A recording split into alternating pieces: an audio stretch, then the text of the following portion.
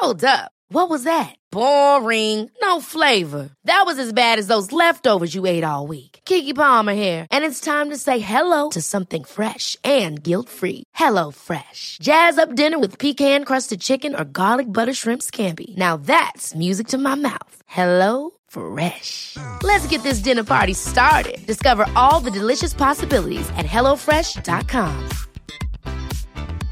A lot can happen in the next 3 years. Like a chatbot may be your new best friend. But what won't change? Needing health insurance. United Healthcare Tri-Term Medical Plans are available for these changing times. Underwritten by Golden Rule Insurance Company, they offer budget-friendly, flexible coverage for people who are in between jobs or missed open enrollment. The plans last nearly 3 years in some states, with access to a nationwide network of doctors and hospitals. So for whatever tomorrow brings, United Healthcare Tri-Term Medical Plans may be for you. Learn more at uh1.com. This episode is sponsored by BetterHelp. I feel like I'm constantly reminding myself that we are all carrying around different stressors, big and small. But when we keep them bottled up, it can start to affect us negatively. And naturally, that can start to affect everything else around us too. Therapy can be a safe place to get things off your chest and figure out how to work through whatever is weighing you down. I know that therapy isn't for everyone, but it definitely has benefited me in the past with learning how to sit with my feelings, set boundaries with people, and learn how to function with a little less shame. But if you are thinking of starting therapy and access has been hard for you, maybe BetterHelp is the right fit. It's entirely online and designed to be convenient. You can get it off your chest with BetterHelp. Visit BetterHelp.com/makeyourbed today to get 10% off your first month. That's BetterHelp, HELP.com/makeyourbed. Good morning, sunshine. Welcome to another day of the Make Your Damn Bed podcast. Consequentialism, as its name suggests, is the view that the normative properties depend only on consequences. And it's a popular theory because it embodies the basic intuition of what is best or right is whatever makes the world best in the future, because we can't change the past. So worrying about the past is no more useful than crying over spilled milk. This general approach can be applied at different levels to different normative properties of different kinds of things, but the most prominent example is probably consequentialism about moral rightness of acts, which holds whether an act is morally right depends only on the consequences of that act or of something related to that act, such as the motive behind it or the general rule requiring acts of the same kind.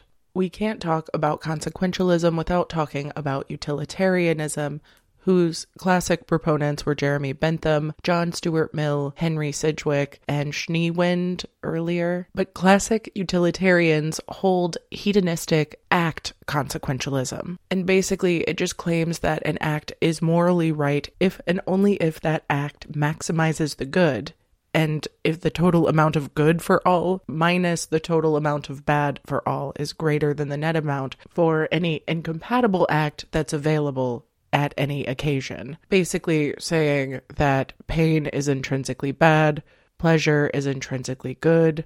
We can summarize this by saying that an act is right if and only if it causes the greatest happiness for the greatest number. But of course, when we summarize nuanced concepts into less nuanced summaries, we lose, nuance. So today I want to talk about several different types of consequentialism for fun, because talking about philosophy shit I found on the internet is one of my favorite things to do. All right, starting with basic consequentialism. This is whether an act is morally right depends only on the consequences, as opposed to the circumstances or the intrinsic nature of the act or anything that happens before the act.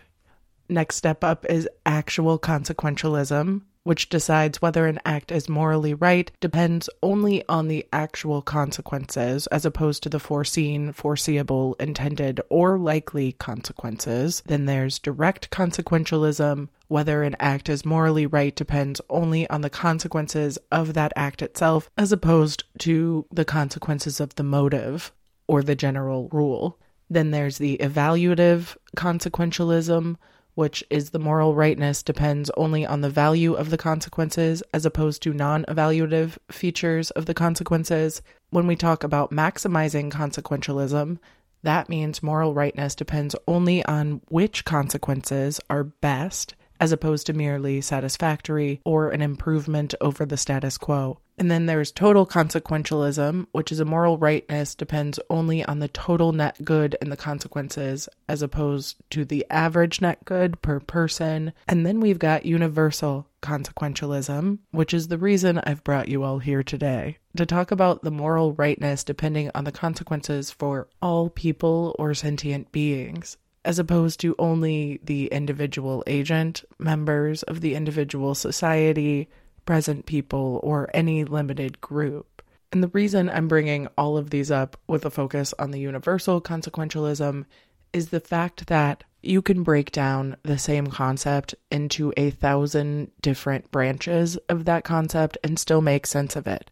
All of these various definitions of different types of consequentialism, putting more weight on the pain caused and putting less weight on the good caused, vice versa, doing different mathematical equations to make sense of it all, just goes to show that all claims that we go to verify should be clarified before we go to verify them, if that makes sense. Like, it's important to understand which form of something you're talking about before you go full hog in defending it. Because initially I had just written down the word consequentialism, not knowing what it was. And as I went down the rabbit hole of discovering what it was, I didn't even know which one I wanted to discuss first or at all. So when I read universal consequentialism and that definition, I realized it had so much to do with the activism stuff we've been talking about for the last few weeks and just my mentality around community efforts and how easy it is to get lost in the sauce of what works now and what is best now, not recognizing the impact that that might be having on other people now, but also on the future. So as much as I'm like, don't get lost in the sauce of all the different consequences and combinations of consequences that can happen from something, but don't be afraid to look at the sauce that you're creating from the consequences you have been doing. And feel free to not only zoom into that sauce and taste it and see how it's affecting your life and the people around you, but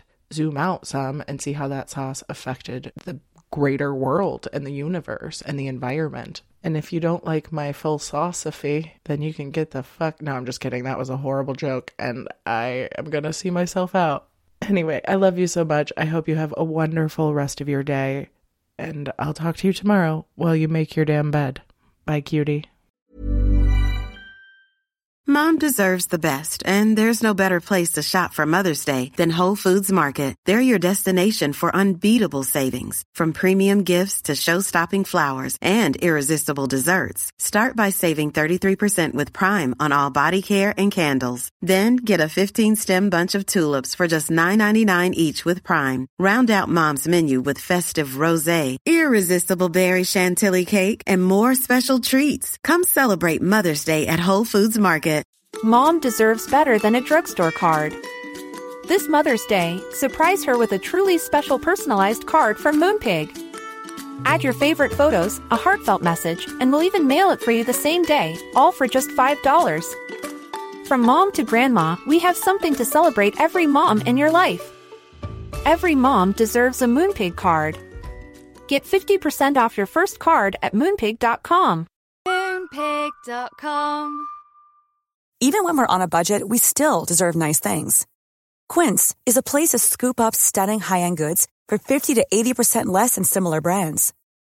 They have buttery soft cashmere sweaters starting at $50, luxurious Italian leather bags, and so much more.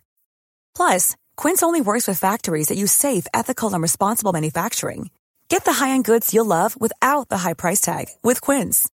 Go to quince.com/style for free shipping and 365-day returns.